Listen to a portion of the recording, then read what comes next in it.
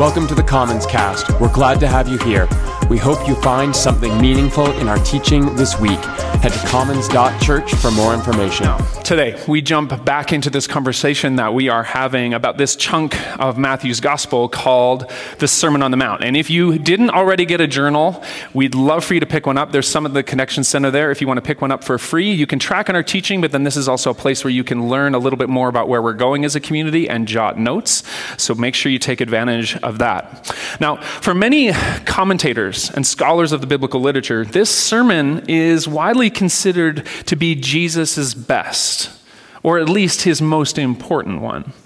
And I have to say, as somebody who writes sermons and then gives sermons, and then because of the way that we archive these things, as someone who has really bad sermons preserved forever on the internet, I'm a little jealous that Jesus's followers and friends seem to have only remembered the good ones. And they edited the ones where Jesus didn't quite tie all his ideas together very well, because you know that happened, right? That Jesus got riffing on this thing he was fixated on in the Jewish law, but it was just too deep for his audience. Or people just got up and walked out on him from time to time. And I'm kidding a little bit, but I'm also not. Because a robust Christology, which is just our theology about Jesus, Orthodox Christology affirms Jesus' humanity. And to do so is to say that Jesus became the person that we see in the gospel texts, which is what we were talking about last week with this whole idea that Jesus grew into and gradually formed the truth that he offered in these sermons. And this is a process that's real for you and for me as well, where grace has a way of accumulating in our lives and moving us forward. But then, of course, we started unpacking this first section of the sermon, what is commonly referred to as the Beatitudes, where we see Jesus do this really incredible thing. See, at this point in the story of Jesus, he has started to lay out his work and his ministry and talking about what they're all about. And then after healing the sick and the marginalized in some towns and some villages around him, now he's setting some of the agenda for what this burgeoning social movement he's starting is going to look like in the future. And right off the top, he makes it clear that the economy of God's kingdom isn't owned or dominated by the privileged or those with resources or those with impeccable moral resumes. No, he says the opposite. He flips the script on religious meaning-making by telling his audience, listen, the surest path to you flourishing in the world is your own poverty. In those moments when you are least resistant to grace and to the help that you need. And in these first Beatitudes, Jesus seems to be pointing at how our nearness to God and our nearness to a sure-footed life is actually measured by those moments where we have no agency, where our resources run out, and when we are overrun with grief, or when we are the ones without power. But then Jesus keeps going into this paradox that he's describing by giving us this vision for how the world might be more like God imagines, where in those moments where we might be less than our best selves, which happens a lot, right? I mean, my youngest daughter wasn't impressed with me not that long ago. And as she left the room, she sort of threw over her shoulder, "Oh, Dad, you make so many mistakes." And I literally just sort of sat there, I was shocked. And you know what? She wasn't wrong. We all live through times when we lack strength and wisdom and resources to do the right.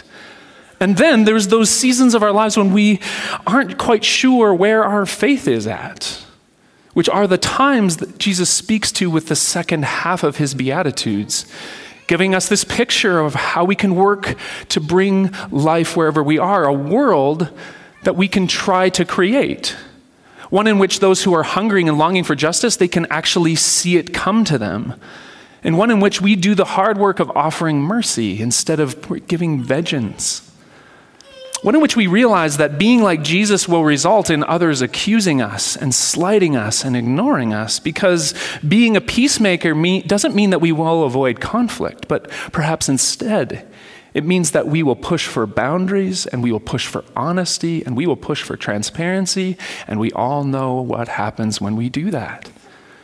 Which isn't to say that Jesus was giving us a list of things that we should be doing so much as he was revolutionizing the way that we think of being devout where our lack of strength is what brings God's best sometimes, and where our attempts to build the world as God imagines brings it to life far more brilliantly than having our theological accounts in order, which is both a comforting and a challenging thing to hear, no? Which is what makes it such a good sermon. But guess what? That's just the intro. And we're going to keep going with it this morning. But first, let's pray together. God, you are present to us now. To you, our hearts are open and all of our desires are known. And we are grateful for the moments that we share now. How we share in the joy and the practice of community, of being recognized and known. And even for those of us where this might be a new space, we trust that we are welcomed. And we ask that you would be with us as we may be feeling as though our strength is fading. That you'd be with us in the spaces of our life where hope feels distant, where we might be tired and stretched and alone. Come and restore gentle, seeking spirit, and give us insight and grace to care for each other when we see these needs.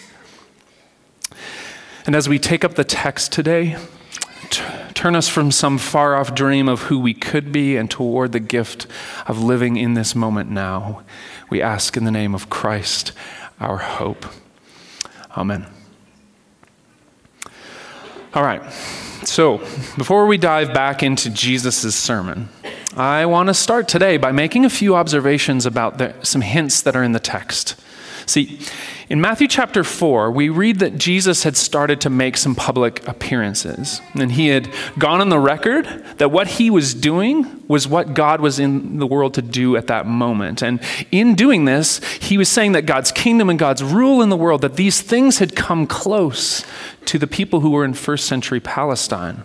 And the story goes that he starts taking invites to speak at other synagogues, and he starts caring for and restoring some people's bodies. And not surprisingly, he must have been a good speaker, and he was clearly doing some work with people. News about him spreads to the north, and we see people coming to him with all of their issues, with their physical pain and with their mental and their spiritual confusion. And then we read that large crowds from Galilee and the Decapolis and Jerusalem and Judea and the region across the Jordan followed Jesus. And scholars debate just how big these crowds would have been, and really there is no way to be sure, which is why perhaps it might be more helpful for us to use a literary lens when we read things like this, which looks at this list of places and concludes that the important idea that the ancient author is trying to get us to take notice of is that there's different kinds of people coming to Jesus. There's people from the rural north, and there's people from the ruling south. There's people from the center of the Jewish political establishment. There's religious fanatics. There's people from places where Greco-Roman culture was crowding out Jewish life. There's Jews, there's Gentiles, there's people with significant need, and there's probably some elites and some power brokers of the culture there too. Now, we remember that we read last week that when Jesus saw these people gathering, he decides to go up on a hillside and give a sermon. And the text says that his disciples, that those he invited to follow and join him in his work, that these people sat around him and that he taught them, which isn't that surprising. This sermon is a pretty unified body in its message, and it's given to those who want to follow Jesus' way of being in the world. And the demands that are made on those kinds of people are really strong, which we're going to get into a little bit more today and in the weeks to come. The point is that we get these mixed messages about who's actually listening to this sermon. Because there's all these crowds coming to get help from Jesus. And then he seems to be talking pretty exclusively to his friends and to insiders. But then we get to the end of the sermon, and we learn that when Jesus had finished saying all these things, the crowds were amazed at his teaching. And there are various theories as to what's going on here, that maybe we have different accounts or traditions of Jesus' life that have been cut together, where his intimate teaching to his closest friends is placed in the setting where a host of early seekers may have just happened to hear. I mean, to be clear, Luke has Jesus giving this same sermon to a group of people after coming off of a mountain. So really all we know is that there were people around, and all we can hope is that Jesus wasn't talking to himself. Which is why I want to keep coming back to this literary lens that I mentioned a second ago, which encourages us to tease out what the author's memory and choices hint at. The picture in which Jesus' strongest words are given to his disciples, to those who have already signed up, and the implication that this diverse group of people with a host of concerns and self-interested pursuits and their political persuasions, that those people are listening to. And that diverse group of people, that they are amazed at Jesus' clarity. They are amazed at how his teaching stirs their hearts more than they're used to hearing. And I think that's worth noting, because of the way this story about a sermon accounts for all the places that we stand when we encounter Jesus. I mean, let's be honest. Almost every sermon given, including what I'm doing right now, these things go out into space where people who are at different places of their spiritual journey, they hear them and then they process them. And what I love about this picture of Jesus is how he doesn't sand down the sharp points of his message for the guy at the bottom of the hill who thinks he's standing in the back of a food line, or for the child who happens to have been dragged to the mountain by their parents. And this sermon he gives doesn't start with a disclaimer that it's intended only for the serious person and for the qualified or the really invested or the truly committed. And listen, we can't hide from the fact that Jesus makes some pretty high demands in this teaching, or we can't hide from the fact that we find throughout the sermon actually that there's this undercutting pull in the message where Jesus is trying to get everybody who's listening to move from where they are towards God's best. We can't paint a picture of Jesus pandering to the interests of this larger crowd that he's trying to hold on to. He's not stacking his hashtags in the hope of getting followers. No. But what we can do is give ourselves grace to be who we are in the crowd. And maybe you're here today and you're recovering from some painful religious experiences, and you've been deconstructing some of who you think Jesus is, and just to be sitting here is a big deal. Or maybe you're a guest with us today and you feel as though you're about as far back in the crowd as you could be. Maybe you're just an observer. Jesus has this novelty. You like some of what he has to say. He seems like a good dude, but maybe somebody you know and love is really into Jesus, but you're still a little undecided. Or maybe you're a long time and serious student of Jesus' teaching. You find meaning in it and you appreciate it. Or maybe you're a long time follower, but you have some skepticism that you're working through. Whatever the case, this story about a sermon shows us that Jesus didn't think that his most important message was too heavy for the passing bystander. And he didn't outline his good news in focus groups to figure out what his primary audience was. And he didn't think that this truth he had to offer was only for those who had already made up their mind, which is how we should hear this sermon today, from where we are, which just means that everybody gets to hear it. Or maybe today is the day we learn to trust that truth isn't as interested in filtering itself exclusively for the invested or the intellectually settled or the religiously committed as it is in inviting each of us, wherever we stand, to step closer to the life of the divine that we see in Jesus from where we are. Now, that perspective is actually super helpful with these verses that we're looking at today. See, Jesus gives the Beatitudes to his followers, and the pronouns in Greek show that he's still talking to his followers when he says, "You are the salt of the earth." But if salt loses its saltiness, how can it be made salty again? It's no longer good for anything except to be thrown out and trampled underfoot. And you are the light of the world.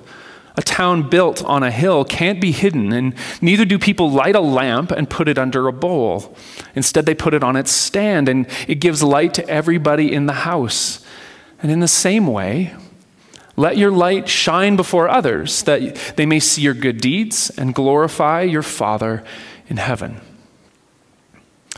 And here, in these verses, Jesus is affirming what Hans Benz calls the self-understanding and identity of the earliest Christian community, which just means that these phrases likely meant a lot to the earliest followers of Jesus. And the challenge, as almost all commentators will state, is that it's really difficult to understand what Jesus is getting at by talking about salt. But I think the most cohesive sort of explanation I found is represented in the scholarship of a guy named Jonathan Pennington, who accounts, this is so nerdy, but he accounts for salt usage in the ancient world. And he points to how salt was this intrinsic part of Hebrew worship and covenant observance, where salt was actually supposed to be added to offerings and sacrifices of the people. And I've thrown some text up on the screen for you there, where on one hand, salt serves as a sign of the long-lasting nature of God's commitment to the people, because salt has this preserving quality, right? But then on the other hand, salt is a sign of how worship and offerings were to symbolize a kind of savory gift, because salt has this flavor-enhancing quality too, right? So Jesus seems to be drawing on this analogy that his Jewish audience would have been familiar with, because many of them would have seen salt being put on offerings in Jewish worship. And Jesus is telling them that with lives lived in this new way of being that he's discussing, that they actually show God's long-lasting covenant to all creation, and that they add flavor to the world. Or, if we put ourselves into the story, how you and I might, with our lived experience, embody God's great love for all people, and how we might make the world more savory. And listen, that might make sense for some of us, and I think there's a hint of something going on, but I think there's also a hint of something more, and to discover this, I think we actually need to go to YouTube, which only makes sense. And I have to confess that one of my more recent guilty YouTube pleasures has been the Epicurious channel. Does anybody know this channel? Okay, I got some nods. Okay, that's great. I'm not alone. This is a channel that frames itself as for those who love to eat. So you should all be watching. And this channel produces all kinds of videos. Things like 50 people failing in their attempts to make a quesadilla, or they'll preview and give you a sense of what the next amazing kitchen gadget might be that you need to get. And to be honest, my favorite videos are the ones where they bring in a food expert and a particular food item like cheese or wine or tea or condiments, and that person does blind tastings between two varieties of that kind of food and guesses which is most expensive, which is so fun because they usually get it right. And I know I've just ruined Sunday afternoon for some of you because you're going to deep dive this, but I'm mentioning it because there's a salt one. And I watched it a few months ago, and this guy, he takes food detail to all new levels, talking about and comparing different kinds of salt, which is amazing. But here's the deal. I learned something intriguing about salt. And it came to mind as I was thinking about this sermon that Jesus gives. And more specifically, I learned something about the kind of salt that would have been common in the first century, harvested from the shores of the Dead Sea, which was just to the east of Jerusalem. It's still there. They still make salt there. I learned something about something called fleur de sel. Does everybody know what this is? It sounds really pretentious, except it just means salt flour. And this kind of salt is solar produced. It's harvested from the first salt crystals that form in the brine that's found in natural salt pans. And get this, part of what makes fleur de sel so valuable is how it takes on different flavors depending on where it's from. Because as Salt Guru here points out, different environments have different biomaterial in them. What a nebulous phrase that is. Biomaterial, things like dirt and minerals and plant life. And these things fall into the salt pans and mix into the salt and give it a unique local flavor. And that is this really profound idea when we think about the analogy that Jesus is making, where he seems to be saying, look, my followers, they're like salt. But then with the phrase of the earth or of the land, scholars think that Jesus was making an allusion to how his followers would be an savory influence for the Jewish people in the land that they were living in. But then with this understanding of salt flour I'm talking about, Jesus is also kind of saying, look, my followers are like salt from the earth, for the earth. Where yes, your life as you follow the way of Jesus is meant to reveal God's long-lasting and preserving love for the world. And yes, it's meant to add savoriness to other people's experience in the world. Taking what's bland and tasteless in their lives and infusing it with meaning. But Jesus' analogy says something more. It says that your ability to do this is directly correlated to the way that your environment has shaped you. Maybe you're highly educated and qualified, and you sacrifice time and resources and relationships to get to be who you are. And sometimes you're a little conflicted about those choices you've made, but guess what? You are able to bring meaning, or you're able to bring healing, or you're able to bring structure to the world with your specialized skills and with your attention to detail. Or maybe you've spent time traveling, or you've lived in other cultures, and those experiences have shaped in you a profound awareness of what it means to be an outsider. And you salt the earth with your compassion and your advocacy, or your open-heartedness to others. Or maybe you have some tragic loss in your story. There's suffering in some of your past experience, and as a result, you have this incredible ability to season the hard experiences that other people are going through with your empathy and with your tenderness and with your wisdom of how to make it out of the dark. And when we think this way, all of a sudden Jesus doesn't seem to be saying that we should be a certain way, but instead we see him inviting us to see our experiences as shaping this divine quality in us, where we're able with our love and our work and our affection to embody how God still loves the world. And we're able to add striking beauty and significance to others' experiences, and we're able to do so uniquely where we are because of what the hard salt pans in our stories have shaped in us.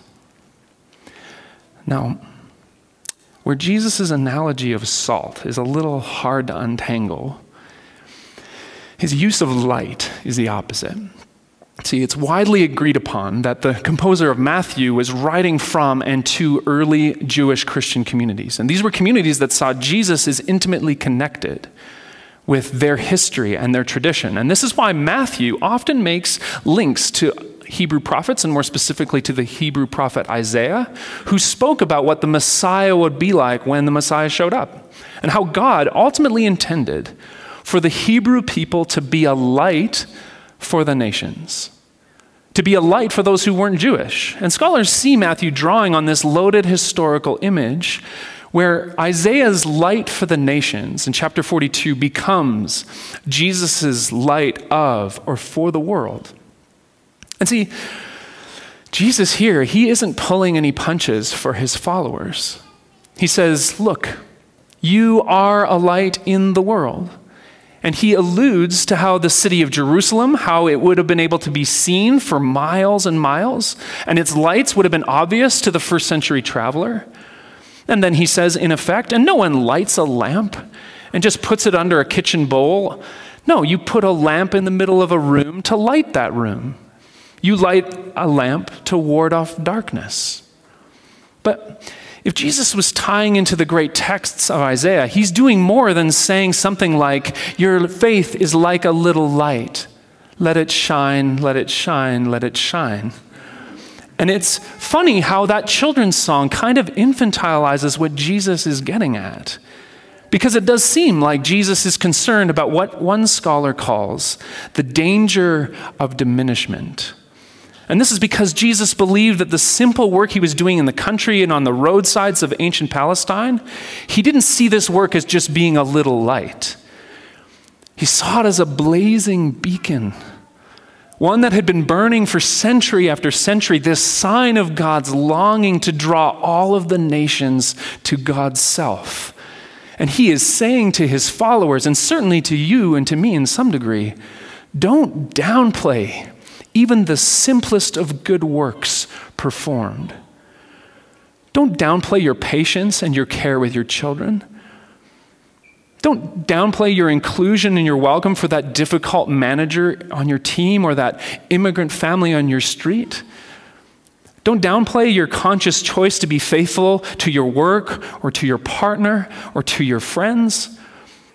Not your choice to acknowledge your own selfishness and actively forgive the people who hurt you. Don't downplay your active sharing of your space and your food and your time with the people that you pass by. And why shouldn't we downplay those? Somebody might have wanted to ask. And Jesus, in effect, in verse 16 says, well, because those simple things you don't draw attention to how amazing you are or to your impeccable reputation, so much as they show God's great love for the world. And they hint at the fullness of divine affection that's expressed in deeds quietly and tenderly done, which Jesus says people will not be able to look away from. But get this, I know that some days it feels like the choice to be a light is really hard to make. It's those days where Jesus' words here can feel heavy and demanding. And it's why I love what one commentator says. This commentator talks about how the Greek construction of these phrases takes the indicative, which just refers to how Jesus is making statements of fact. You are salt, you are light. How the Greek takes those phrases and turns them into imperatives, where Jesus isn't explaining why or how we're supposed to be or do these things. He just says, be. Be a seasoning presence in your home and in your neighborhood. And be a light in the middle of all the normalness you're walking through, with all of your lagging energy and all of your imperfect motivation and with all of your scrambling for significance and security. Perform the simplest kindness. Be yourself. And in that, God says, I will tell the world the story of my ancient love that is ever reaching, and I will give the world a taste of a life worth living. But then Jesus whispers, and he says, through you I'll kindle a world with kindness, like a porch light left on bright enough to bring you all home again. Let's pray. God, we're present to your grace that approaches each one of us. As we pick up the mystery of an ancient text and we find that it comes close to us and it reads the patterns of our own experience in the world. And even as you say in the text, Jesus, it begins to light a way for us. We thank you for the privilege that wherever we are, and whoever we are in this story, that we all get to hear this message, that we're all invited to take one more step towards your best for us. And we ask that you would help us to pay attention to the ways that we have been shaped by our surroundings and our experiences to bring flavor and vibrancy to the world. And God, for some of us, that's really hard work because it means we have to own our story. And it means we have to come clean about who we are. And I pray that you would give us grace as we do that work and give us tenderness with the parts of our past that we're not so sure of. And I ask too that you would help us to be sort of woken up by this idea that no work is too small. That simplest things have this profound ability to bring light and to shine light and to restore light in the world. We thank you for the peace that we experience in these moments. Go with us now, we ask. In the name of Christ, our hope. Amen.